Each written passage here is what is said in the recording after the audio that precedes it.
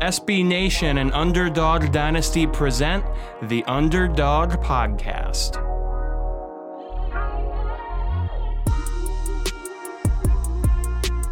Welcome to another edition of the CUSA Underdog Podcast on UnderdogDynasty.com, SB Nation's home for G5 football. This time around, we are talking CUSA West. Last time, we took a little deep dive into what we were expecting from CUSA East in 2021. But this time around, we, Joe Lonergan and Eric Henry, are diving into what we can expect from UAB, Louisiana Tech, and the rest, as it has seemed the last couple of years. But Eric, it's looking like that may change this year. Yeah, exactly. I mean, I know we've talked about it on prior podcasts, but I definitely am fired up to see how CUSA West shakes out, just given the fact that you have a couple of teams at the head, you know, the teams who have been at the top of the heap over the past few years, but you got a couple of teams who are really fighting to make a surge and, you know, definitely make some noise. So I think, and I'm sure you feel the same way, that we're not going to have that like eventual by week 5, week 6, you kind of feel that one team, UAB, has jumped out in front of the rest, right? I think this should be a pretty competitive year this year for the West. For sure. And I mean, right along with UAB, Louisiana Tech seems like they had been in that race the last couple of years, right there with them. So let's go ahead and start with them, since obviously they're the first alphabetically within the conference anyway. So first off, with Louisiana Tech, you go back to what they were able to do in the midst of the pandemic last year. It's a 5-5 season, one of the worst seasons they've had in a while. But think about that for a second. If pretty much most of the teams in the G5 and the FCS were to say, look, the bottom of your potential this year is 5-5, they'd be happy with that. So that just kind of tells you the strength of this program and the culture that Skip Holtz has been able to build so far. So with that, let's talk about some key returners for the Bulldogs this year. For me, the receiving core trio of Smoke Harris, Griffin Herbert, Isaiah Graham, I really think they're going to be able to get in a good groove this year if the quarterbacks can stay healthy. But that's, you know, a topic for a few seconds from now. Also, if you look at that offensive unit, they have 4 starting offensive linemen back. As we've talked about ad nauseum, it's much, much easier to establish your offense and just get solid chemistry amongst your offensive line unit the longer they play together. So that seems like they're headed in the right direction there. And then you look at the defense, you have Tyler Grubbs at linebacker and BJ Williamson at safety. While that unit definitely struggled last year, I think those two guys in particular are going to be leaders for a strong campaign for the Bulldogs heading into another tough schedule for them. When you talk about new additions, the big one that seems like everybody's been talking about, Marcus Williams coming in at running back from App State. He's got 1 more year of eligibility, I believe. So that should be an interesting dimension to that offense and replace their, you know, strong running backs that they've had the last couple of years and continue that tradition.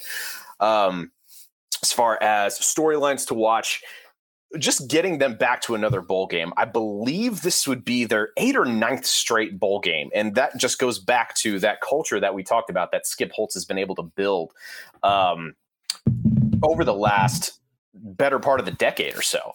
And what he's been able to do has been nothing short of extremely impressive, especially when you consider like the amount of guys who have left or got injured or, transferred out. It's nothing short of remarkable. And then you have at quarterback, Luke Anthony, who went down with a pretty serious injury in December, but he's looking to make a comeback. And then you also have a pretty competent guy in Aaron Allen. So that position battle, I think in particular, is going to be, at the top of everyone's mind heading into fall camp this season. And for the third storyline to watch, I think ultimately it's just going to be, who can step up defensively for them. I think we've, seen a lot of guys, particularly on the defensive line and at the outside linebacker position for them, really kind of shine the last couple of years. And now I feel stupid because I'm forgetting the name of the player who just went to the Ravens and really stood out as a rookie. Jalen Ferguson. Jalen Ferguson, yes. There's been 1 or 2 other players from Louisiana Tech who fall in that category as well. So I think that's something to watch. And then as far as the key game for Louisiana Tech this season, I think a lot of people are going to talk about that Mississippi State game, possibly, playing against Jack Abraham, who of course started his career at Louisiana Tech, But what I'm interested in is this game against UTSA. Based on what we've seen out of both these teams, I think it's going to be a super interesting battle. If Tech is going to be in contention for CUSA West, as they always seem to be, then I think they need to win that game. And we'll get more into that when we talk about previewing UTSA season. Plus, with a relatively difficult start to the season, thanks to that game against the Bulldogs, plus contests against SMU and NC State, the momentum that would come from that win is going to go a long way in getting them to that bowl eligibility for the millionth straight year or whatever it is. No doubt about it. You pretty much hit the nail on everything there as far as your notes. I just have to give you a little bit of a hard time about something, Joe. I figured you would tap into your inner Louisiana there. Griffin Herbert, Griffin Hebert. Throw a little French on it. Joe, quick note. Shout out to former FIU SID Tyson Rogers, Alexis Jean-Baptiste, and Rocky Jacques Louis. In the pronunciation guide, he just put a little French on it. So that's would be my advice to you, sir. Put a little French on it, a little Cajun on it. Beignet. There's the extent of my Cajun dialect. So I apologize to the good people of Ruston. But with that, let's talk about, a team from North Texas that we're expecting some interesting storylines out of this season. Eric, what are you thinking is going to happen with the Mean Green in 2021? Yeah, sure. So with North Texas, here's the thing. We want to take a look at returners. Yeah, start with the running back situation. Low key, very silently, Joe. I mean, the big names in Conference USA tend to get the recognition. The Sincere McCormicks, Frank Gores. Of course, if you ask me, I got to put Devontae Price in there, covering FIU. But North Texas silently has a really good running game. You look at Oscar Adaway III and DeAndre Torrey.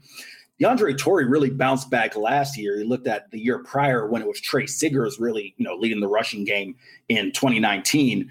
DeAndre Torrey had an excellent 2018. I believe he had 15 touchdowns. I'm off the top of my head, if memory serves me correct. Almost 1,000 yards in 2018. 2019 slipped, but 2020 had a bounce back year.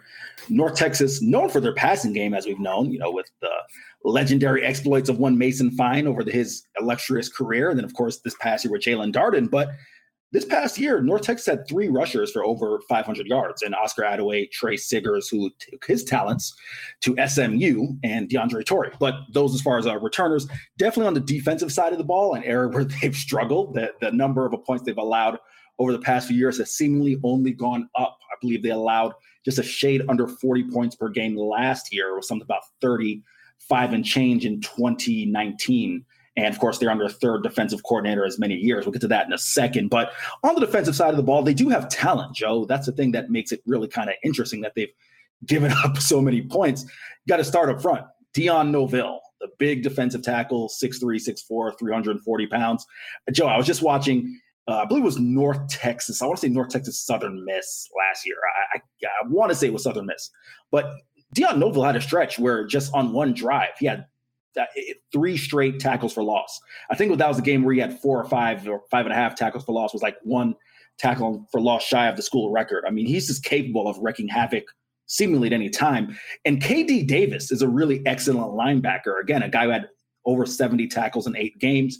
I know when we had Brett Vito on a couple weeks ago, he talked about him missing a few games due to a COVID test and it being a false positive. But when he's on the field, he makes plays. So it's just seemingly bewildering that they've struggled so much as far as the defensive side of the ball. And definitely got to give a shout out to the big uglies on the offensive line. Manasseh Moise. I just critiqued you for your pronunciation. I know I probably butchered that, but he's a guy who's been a mainstay there on the offensive line. When you take a look at the 3 things I'm looking at, like I mentioned, third defensive coordinator in as many years, Clint Bowen, Clint Bennett, Phil Bennett, excuse me. The defense is just, it has nowhere to go but up in this case, and it has to improve. I mean, if put to you this way, Joe, not that we've ever thought that Seth Littrell will be on the hot seat, but if they're giving up more than the 38, 39, 40 points per game they're giving up last year, then, they've got an issue. So defense is definitely one thing. Quarterback, want to see what that situation, ends up being. A guy who I did not mention as a returner, but he is the young man, when I use young in parentheses because he's about our age, Austin Ani, the former New York Yankees farmhand, spent 5 years in the minors, as a third baseman there, and, made the transition back to his first level football. He had a solid year last year and split time with Jason Bean, but, You bring in the former 4-star recruit in Jace Ruder from North Carolina. We'll be interested to see how that situation shakes out. Ruder, of course, not getting there to the fall. So Austin Aune may have the inside track on that job, but we'll see how that plays out. And then the third thing, like I said, no one is looking to fire a coach on this show, but I do think you have to look. It's just funny, or maybe funny is not the right word. Maybe I should say ironic, how Seth Luttrell kind of, you hear the phrase strike while the iron's hot. 2 years ago, he's one of the hottest names in coaching as far as G5 ranks. I had an opportunity at the Kansas job, turned it down. Of course, seemingly that it was the right move, but nevertheless, his North Texas tenure has not been great over the past 2 years. So not saying that he's on the hot seat by any stretch of the imagination, but you definitely want to get things trending in the right direction. As far as the key game, I'm looking at a early season match. I believe it is week 5 against Louisiana Tech. And here's why, Joe. They have 2 out-of-conference games this year. One of them, and this is just, one of the things that when you schedule teams, you can't predict how they're going to be in a few years. Liberty. If you schedule Liberty, let's say this game, and I don't know the exact year it was scheduled out, but let's say you schedule it in 2016, right? It's a completely different Liberty team than the one you're looking at with Malik Willis, who is, you've heard of some chatter from being a potential number 1 pick in the NFL draft in the coming year. So that is a really, really tough game. Then you got a Power 5 game against Missouri. So I think let's say if both those games are losses, you want to get that CUSA win ahead of it. And I think against a tough team in Louisiana Tech, a CUSA West foe, that would be a good, kind of a statement game to say, hey, we don't know what's going to happen as far as the rest of the schedule, as far as the out-of-conference games. I believe they have Abilene Christian as well to open the year. But if you can handle business against a CUSA opponent, you're in good shape. Yeah, I mean, definitely don't disagree about being able to be successful against in-division opponents. But, I do want to call out something that our buddy Brett Vito said when he was on our show. That SNU game, that has potential to be very entertaining, and it's an intense rivalry. Both those schools take that rivalry pretty seriously. It's a lot of Texas kids who know each other very well. Plus, we're talking about 2 really fast-paced offenses. A lot of points are going to get scored in this game. Some feelings may or may not get hurt. Some pickup trucks are going to be insulted. It's going to be an interesting weekend. Well, remember really quick, Joe, I like the way that Brett described that rivalry. He said, one school may be driving the pickups and the other school may be driving the Lamborghinis. I will let you, those were listeners out there, decide who is who. I'm sure if you do the math there, you can kind of figure out which is which. Well, that's Dallas. Eric, you want to take us on a road trip down to Houston to talk about Rice then? Yeah, sure thing. So that's another situation that he is definitely going to be interesting to keep an eye on this year. Let's start with the returners. A guy who I am very excited to see back in Conference USA this year, Joe. Not going to lie, kind of disappointed I didn't get a chance to see him last year. Was the big 6'5", 190-pound deep threat, Brad Rosner. When he last played in 2019, he was one of the top deep threats in Conference USA. I believe he had somewhere around 60 catches for 800 yards. I remember making the statement, and it was funny, Joe. I remember that, not to call out Mike Bloomgren, but he actually liked the tweet. I think I don't remember how I phrased it verbatim, but I said that, had Rice had better quarterback play, Rosner and Trammell. Austin Trammell could have been both 1,000-yard receivers in all conference. So clearly Mike Bloomgren agrees that quarterback play has been an issue, but we'll get to that in a second. Outside of Brad Rosner, Joe, another guy who's one of my favorites in Conference USA is Trayshawn Chamberlain, because pound for pound, he might be one of the toughest and most talented guys. A guy who's 5'9", $185, but is going to play that new age rover. Maybe, Ed Reed, kind of Sean Taylor, the Miami guy, kind of popularized that position, hybrid safety linebacker. He's going to get in there and, not afraid to get in there and, stick his head in there and make a play. Outside of that, you look at the offense. You look at the offense there. Jordan Myers, a kind of a Swiss Army knife at tight end. Kalen Griffin, very talented 3-star recruit. This is a true freshman last year, was the lead back at Rice. And then Juma Otoviano. He's a guy who kind of fell out of favor, but if you remember as a freshman, he actually set the Rice record for rushing yards in a game by a freshman in the season finale against ODU. I believe he had something like over 205 yards, if memory serves me correct. So there is some talent there returning.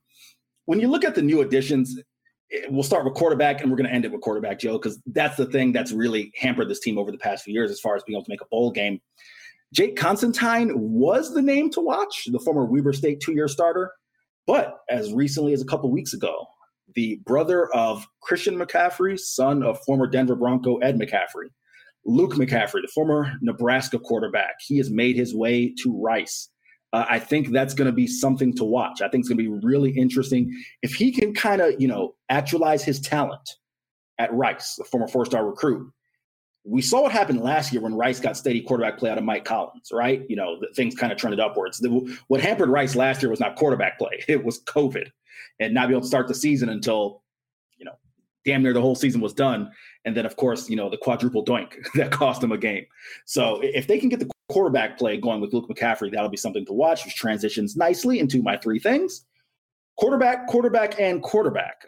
I did it 3 times because, again, I cannot state it enough. The first time I had a chance to see Mike Bloomgren's team, Joe, was in 2018. They came and visited FIU. And FIU, if you remember, in 2018 was second in CUSA East. They looked like they were going to win the division, until a last week slip up against Marshall. And Rice came in and held tough. I know the final score might have been something like 37-17 or something like that, but Rice held tough for 3 quarters. It was really quarterback play that held them up. And it's just been that way ever since. I feel like it's rinse and repeat about them holding tough against CUSA teams, or last year against, I believe they played Wake Forest tough at home. They just got to get steady quarterback play. And then the other thing, if I don't want to mention that again, is the run game. Mike Bloomgren's tagline for Rice is intellectual brutality, one of the best taglines in all of sports, in my opinion. And he has made a commitment to running the football, one that over the first 2 years actually did fairly well. But last year, Kylan Griffin and Juma Otoviano, I believe when you total up their yards per carry, it was something like 3.8, 3.9. And at the college level, that ain't going to get it done. So definitely want to see an improvement in the run game. The game that I am watching, Joe, it is the penultimate game of the year against UTEP. Here is the reason why. And we will talk about UTEP. I think I have UTEP later on in this podcast. But for both programs and both head coaches, Dana Dimel with the Miners and Mike Bloomgren, it's getting downtime to where you got to see, what we're going to do here as far as contract extensions. Are they the right guys for the job? That could be that could be a game, Joe, where, again, if let's say Rice comes in and, quick math is not my strong suit, but let's say Rice comes in at 5-4, right? If they lose that one, go 5-5, and then, they lose the last 2, that could be bowl contention right there. And that could be a contract extension for one of these coaches. So I'm not trying to say that, Rice versus UTEP is the Super Bowl, but it's one that could definitely have some implications when you look towards those head coaches and their future. I 100% agree with you. I mean, when you look at that contest against UTEP for the Owls, it seems more and more important the more that we all think about it. 2 rebuilding coaches enter, and personally, I think if either or both of these coaches don't figure it out after this season, both ADs would probably be doing their schools a disservice if they didn't seriously consider thinking about, making a change, as you said. Yeah. You get the nail on the head there, especially when you look at UTEP situation. We'll talk about that, but Dana Dimel wasn't even tendered a contract extension when he was up for it. And had the opportunity to. They felt that the AD came out. I'm forgetting the name off the top of my head right now, but he came out and said, we didn't feel we were there yet. So you pretty much, hit the nail on the head as far as that's concerned. Yeah, and it's weird times for Texas G5 football, for sure. FCS is doing great. P5's doing we don't have to talk about that. But let's talk about UAB and what we're expecting out of the defending conference championships, or the defending conference champions, rather, this year. As far as key returners, you have the entire starting offensive line back, and they look phenomenal. I don't know what it is about the way that they coach the offensive line position in the state of Alabama, just in general, but it is a thing of beauty. You, me, and Jared Kalmus could do an entire podcast about this UAB offensive line specifically, and we still might. We have a little bit of offseason content left to fill, but I digress. As far as key returners go, I'm also going to put tight ends Hayden Pittman and Garrett Prince in there. I think they're going to be really key red zone targets for, a quarterback situation that's good, but a little wild at times. So just the fact that they have red zone targets who are as dependable as these 2 guys, I think that's definitely going to help their cause. New additions, they get linebacker Justin Thomas from LSU, who, in my opinion, was pretty woefully underutilized over there. But in making the change to UAB, he now gets his chance to really be a standout guy there. And UAB returns a lot of other key players from the defensive side of the ball as well. 3 things to watch. Quarterback, for one, is it Tyler Johnston or is it Bryson Lucero? We've seen Tyler Johnston come up big in certain big games, but he's also a little wild, to refer to him in like pitcher terms. If he can kind of get it under control and just be a little bit more consistent, I think he will be the guy and, at least have the Blazers in contention for another title, which I think this is a little bit of a cop-out, but I think one storyline to watch for them is, can they make it 3 titles in 4 years? Obviously, they won it last year. UAB won the year before that. And then, the Bill Clark kind of completed the whole fairy tale story arc that he kind of set in motion when he brought that program back in 2017 when he won that title. And then speaking of the offense, I think we're all going to have our eye on that running back rotation, what kind of happens there. Can Dwayne Bride kind of win the RB1 spot after being, a solid enough backup for Spencer Brown last year? So that's kind of what I'm paying attention to for UAB in 2021 here. As far as the key game for them, I'm going to go with their October 2nd contest against Liberty. For one, it's their first game in the new stadium. It's against a really quality opponent who managed to put together some really interesting teams, as you said, over the last 2 or 3 seasons. And because of those things, I think this has the potential to be a special moment in the history of the UAB program. They will definitely need to control the ball, limit turnovers, and some of these young guys are going to have to step up. But if it'll let me, I'm setting my DVR for that game like tonight. I did find your keys to the game there, Joe. I don't know if you remember the throwback Madden, like 2000, 2001, whatever it was, or 99, when you throw it in there like Madden's 3 keys to the game. It just brought back a memory there. So great job there. I'll start talking about turducken next, so don't tempt me with the Madden comparisons. I will pick it up where you leave off with the Southern Miss Golden Eagles, if my alphabetical memory is correct there. I think I can still say my ABCs. With Southern Miss, here's the deal. You got to take a look at the returners. And you and I have talked about this off air. We can bring this conversation on air. That team, when you look at the fact that 3 of their losses were by 10 points or less, it may even have been 7 points or less. They were coached by 3 quarterbacks. They were coached by 3 quarterbacks. They played 3 quarterbacks. They were coached by 3 head coaches last year. I mentioned all that to say, when you look at the returners, you're almost thinking Southern Miss, they're not going to have any talent left. And then you look at the roster and they got Frank Gore Jr., who clearly showed he picked up, his dad's traits as a running back, was one of the top freshmen at CUSA. Jason Brownlee, who was one of the top JUCO recruits at receiver and clearly made the transition to the FBS level really well. I'm a big fan of Jason Brownlee and his big playability. Hayes Maples, he's a guy who I know some people across Conference USA circles have said, Southern Miss wasn't that good and he just made a bunch of tackles, but not really. You look at the film, Hayes Maples is a really, really good Conference USA football player. Malik Shorts as well in the secondaries, his safety had 80 tackles. Of course, you might want to bring that number of tackles down, but still, Malik Short's a very good DB. Arvin Fletcher is a guy who I feel the need to mention on this podcast, Joe, because for the past few years, and I got to give a shout out to his dad. His dad was the first guy who was like, hey, I think my son's a pretty good player here at Southern Miss, check him out. And of course, we get requests from parents all the time, but it's not just his dad. It's not just me saying this. Across, you can talk to coaches across the league. I've talked to a couple, myself. Arvin Fletcher goes really, really under noticed and is a really very, very underrated Conference USA offensive lineman. Can play guard. He has played guard in his career, can play tackle as well. So want to shout out Arvin Fletcher. And as you mentioned in some of your previews, if you got a lineman up front, that's a really good start. Take a look at the 3 things here. Actually, let's go to the new additions. The new additions, it's Will Hull. I think, he has a chance to get a Mississippi native coming home, gets the chance to really set the culture. And I was watching Southern Miss and FAU. So clearly I've been watching quite a bit of Southern Miss football in the offseason. And I had a chance to hear his in-game interview, which I think FAU was their second to last game, or it might have been their last game of the year. So I know they upset FAU. But I had a chance to hear Will Hall's in-game interview, and you hear the enthusiasm and the passion about a guy who clearly knows that program really well and is happy to be home. So I think that is the key addition. And then Trey Lowe. Trey Lowe is not a new addition. He's a returner, but for all intents and purposes, he's the guy. And he, we saw what happened last year. He started the FAU game, and that was the first game that he wasn't kind of just tossed in there due to COVID or, Jack Abraham leaving in the middle of the season or an injury. He had a chance to game plan. They game prepped with him as the starter, and he produced. So really be interested to see what the former West Virginia Mountaineer quarterback can do. Want to take a look at the three things. I mentioned Will Hall already, mentioned Trey Lowe already. So I'm going to go straight to the culture. Southern Miss, Joe, and I definitely want to get your feedback when I finish up after the key game. Your thoughts on this.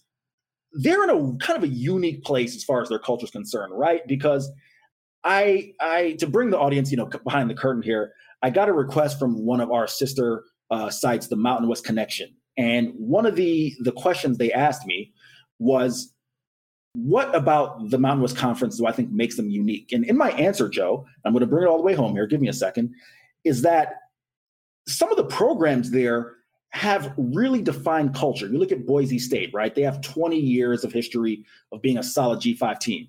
Fresno State, with David Carr going back, and they've put players in the NFL. Hawaii, they have that culture of being, that fun and gun under June Jones. Like San Diego State, San Jose State, their programs have an identity. For all the things you can say about Conference USA, you got half of the programs that kind of have that identity and half of them who don't. Southern Miss is one of our legacy programs, one of the ones that's been Conference USA through and through for the past two and a half decades, since Conference USA began in 96. And it feels like over the past 5-6 years, maybe you can attribute it to the Jay Hopson era, maybe you can't, but they haven't had an identity, right? Like they haven't been one of those stalwart programs. And I think, again, getting a Mississippi native can maybe just kind of bring, I don't know if it's inject a fuse of energy into the lifeblood of that program, whether it's the players and or the fan base. So I think it'll be really interesting to see just in year one, not saying Will Hall has to go, 8-5, but if he can just kind of rally the troops around, was really a proud and prideful Southern Miss fan base, I think that'll be key. So starting there, or picking back off there, going to go with their start as far as the key game, the opening game of the year, against South Alabama. Remember, they lost that game last year at home. That was the final game in the Jay Hopson era. They go to South Alabama. They need a win. What Southern Miss needs is to atone for that loss last year and start with a win. So that is my key game, and I'll let you opine. Yeah, let me start with my thoughts on the key game. I'm going to go with week 3 against Troy. I think the first couple of weeks, I personally think they absolutely have what it takes to beat South Alabama based on what you said. I think through all of the I saw your eyes there, but I think it kind of gets lost because of all of the drama, for lack of a better word, that this program's had to endure the last 2 years. How good Trey Lowe really is, and if you're a Southern Miss fan, you can only hope that he gets his feet under him enough to be in a position to lead that team to a win in that game. But I think week 3 is going to be their chance to show how good they really are and how much progress they've made with the recent coaching change and what they've learned from those 2 games that I just mentioned, plus all of the just weird changes and, players dropping in and out because of COVID and what have you. Not to mention, Southern Miss's defense hasn't exactly been their strong point the last couple of years. So going against an offense that's as fast-paced as Troy is, I think is going to be a crucial test as far as determining what the ceiling of this team actually is. No, I think that's an interesting point. The reason my eyes lit up like that is you said you think that the talent to beat South Alabama. I mean, they did last year. We saw that happen. And of course, you can say, there are plenty of Southern Miss fans who like to remind us that they were not fans of the Jay Hopson era. They may pin that specific loss on Jay Hopson. So there's that. But no, I think it's a fair point you make. Yeah, it's going to be interesting to see what if they can really move on from, for me anyway, and for just a grand scheme of things, national college football fan, the legacy of that program is always going to be Brett Favre, and I think we're still kind of waiting on someone else to come out of that school to top that, if that makes sense. Yeah, no, I agree with you. Never mind. I'll save that for another podcast. Brett Favre's football exploits have been phenomenal. We'll leave it at that. Fair enough. All right. Before I bring it home with some UTSA talk, you want to talk about the UTEP Miners and what we expect from them? Absolutely. So when you talk about the Miners, and I'll start with their returners. Listen, Joe, they have one of the top receiving corps in Conference USA in Jacob Cowing and Justin Garrett, two guys who, when you look at the quarterback situation, I'll come to that in a second. I'm not saying that they made the quarterback, but they definitely enhanced the quarterback. So I think that's fair to say. Let's show some love again to the offensive lineman. Bobby DeHaro can, for the life of us, can Bobby DeHaro make a CUSA all first or second team? 3 straight years making the honorable mention as an offensive lineman at UTEP, all things considered. So Bobby DeHaro clearly, has been excellent up front, but let's see if he can make a first or second team after 3 straight years, getting the honorable mention slot. And I know that our friend Adrian Broadus said his last name correctly, and I'm going to butcher it. Praise Hamahule. I hope I got it right, but I don't believe I did. Nevertheless, one of the top defensive players in Conference USA, especially on the defensive line, was, I believe, second or third behind Leighton McCarthy in tackles for loss last year, and was right up there with, the D'Angelo Malones and Jalen Joiners as far as sacks are concerned. So definitely a very versatile defensive lineman, can play, defensive tackle and defensive end, but I think his natural spot would be D-end. Definitely want to keep an eye on him. And last but not least, the quarterback I mentioned in Gavin Hardison. Again, for all intents and purposes, he is the guy. I believe, that Dana Dimel said that the competition is open, but, Gavin Hardison is a guy who, when they had any success last year, it was him. Now, the thing is this, the numbers are very pedestrian. 5 touchdowns, 5 interceptions, completion percentage, a tick below 60%. And Joe, I remember watching the Charlotte game distinctly. That was a game that they were in on the road, and it was a second half, third quarter. I want to say it was the first and second drive, if memory serves me correct, but there were plays to be made on second and third down, and he just missed the throws. And I'm not harping on the guy, but when you got 2 really good receivers in Cowing and Garrett, you got to make those plays. As far as new additions, it really starts and ends with the offensive and defensive coordinator, in my opinion, Dana Dimel, and we'll talk about him in a second. We had Adrian Broadus on, and Adrian said, hey, the fact that both coordinators were dismissed was rather surprising, but Bradley Dale Pivito, he was out of football in 2020, something that can be said about the offensive hire that I'll mention in a second, but defense wasn't necessarily their issue at UTEP, excuse me. I did a TEP and UTEP there at UTEP. It was a matter of, offensively, they couldn't get any consistency over the past few years, but hey, Bradley Dale Pivito is a new defensive coordinator. We'll see what happens. They had a very unique scheme. They were playing a lot of 3-3-5. I remember when UTEP came to FIU, one of the things is that they had Duron Lowe, the former UTEP cornerback who's taken his talents to Liberty. Jason Van Hook is a linebacker there, but they had a lot of talent, a former linebacker, but they had a lot of talent in the secondary. I'm forgetting the kid who was, I believe, a UCLA or Arizona transfer who was there as well. But the secondary was a strength, but they are moving away from that to a bit more of a 4-3 scheme. So definitely want to see what he will do. Dave Warner, that is a very, very interesting hire. Here's why. The former Michigan State co-offensive coordinator, they had success in 2014 and 2015, but those numbers kind of tailed off towards the end of Dave Warner's tenure to the point where he was replaced as offensive coordinator and wasn't retained by Mel Tucker when Mark D'Antonio retired. And he was out of football as well in 2020. We'll definitely want to see, Dana Dimel, he is hitching his horse to two coordinators who I don't want to say, these guys will certainly forget more football than I'll ever know. But if you just look at their tenures, they're rather question marks. So we'll have to see what happens there. The 3 things to watch, as I mentioned, Gavin Hardison. If he can take the next step, Joe, he does not have to be Mason Fine. He does not have to be Chris Robinson. He can be one of my favorite guys of all time, 2018 AJ Erkley. Protect the football, make the throws that are there, The rest of the talent is around him. You talk about Deion Hankins, a guy I didn't even mention as a returner, but Deion Hankins, one of the top young talented running back. I mean, they've got everything set up on offense. Just got to have the quarterback make the plays. I mentioned the coordinator specifically on defense, have to see what happens, specifically on offense, see what happens there. And then Dana Dimel.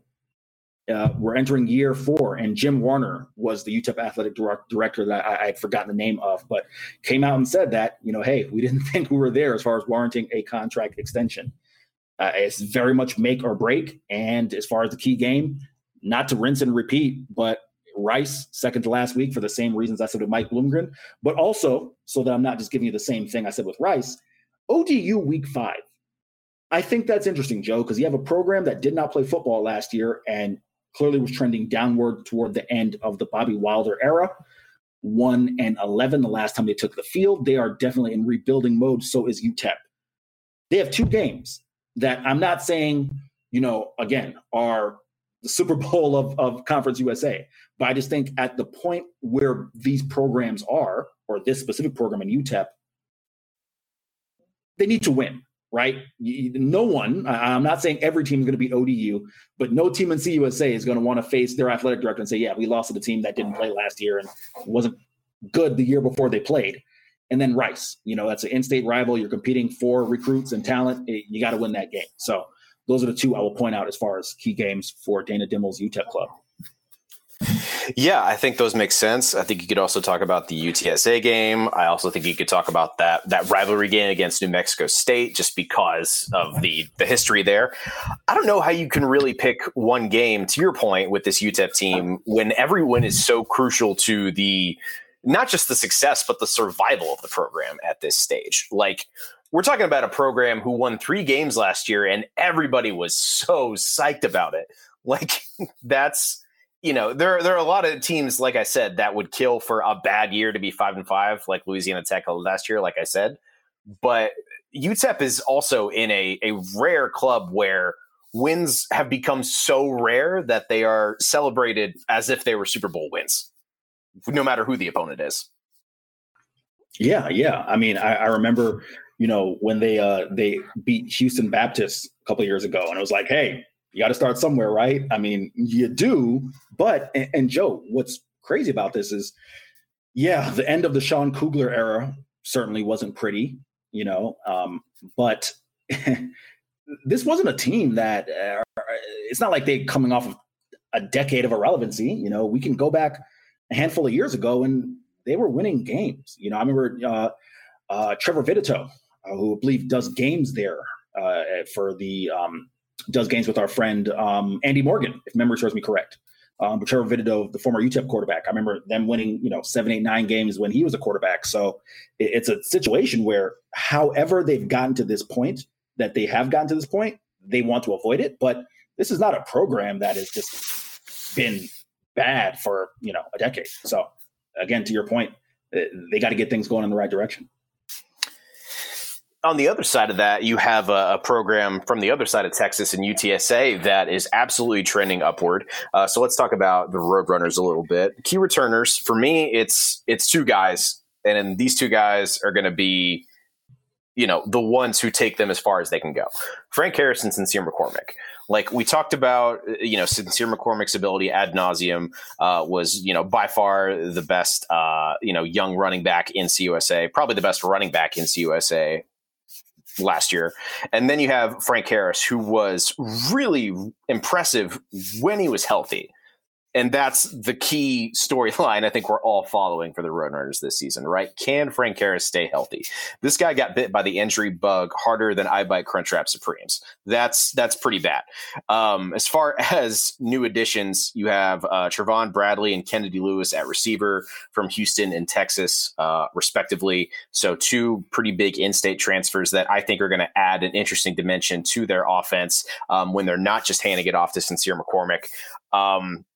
As far as things to watch for the Roadrunners, UTSA has sort of made a name for themselves in finding these really solid, defensive front 7 guys. Josiah Taufea, Marcus Davenport, Les Maruo, who we're going to see in the CFL this year. Someone has to step up and take that role on this year. Not sure who it's going to be, but I think that's pretty crucial to their success, because you don't want to get in these scenarios like North Texas has been, where you put up 1,000,000 points and still lose because you can't defend. So for me, that's what I'm watching. I talked about Frank Harris staying healthy. If he can just keep himself out of the training room, then I think, this team is going to sneak in there at the end of the season, right in there with Louisiana Tech and UAB as far as contending for the CUSA West title.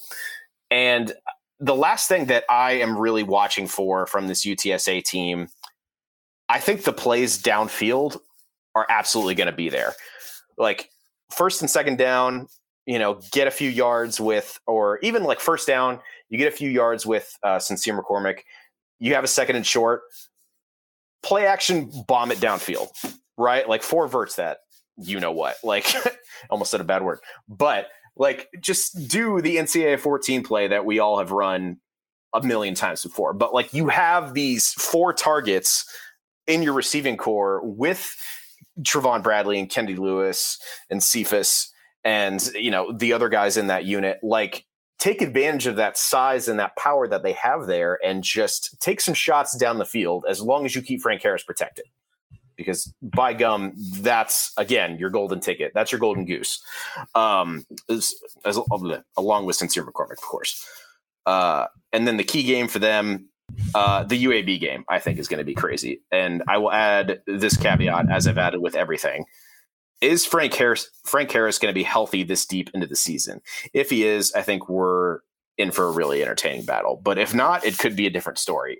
And with him, it was his knee last season, right? Like, for whatever reason, those are like the hardest things to like keep healthy once you get that first big injury. I don't know what it is. I'm not a doctor, but that's got to be like the number one priority, is just keeping that guy on both feet. Yeah. I mean, with Frank Harris, it was the knee both years. 2019 torn ACL. Last year, I ended up having to miss a couple games because of the knee. I remember it was a game time decision against UAB, because that was a game I was really wanting to see. 2 of the top teams in CUSA as far as offensively speaking. And Joe, 2 things really quick. We got a couple minutes before we close this one up. One is a broader CUSA point that I think our listeners would want to know, since we've just come off previewing the entire conference. And the second is a UTSA point. UTSA, even if you look at their quarterback situation, they got Josh Adkins, the former New Mexico State starter, who was a 2-year starter, if memory serves me correct. Might have been a year and a half or 2. So at least they have him, and then Lowell Narcisse, who performed well when Harris was hurt, former LSU transfer. So, not to say, knock on wood, Frank Harris doesn't get hurt, but they're in pretty good position quarterback-wise. So there's that. And then the second thing, and this is me putting you on the spot, and I'm going to answer myself. Who are we choosing as winners of the East and West? Do you want me to go first, or? Okay. I asked these questions so you can go first, and that buys you more time to think, Joe. I see your game, you Maverick Renegade. For the East, for the East, man, I think I'm buying into Marshall. I'm buying into what Coach Huff's selling right now. I think Grant Wells, he had some speed bumps for sure, but if they can kind of get him back into the groove that he had at the beginning of the season, then I think he can take them to the title game.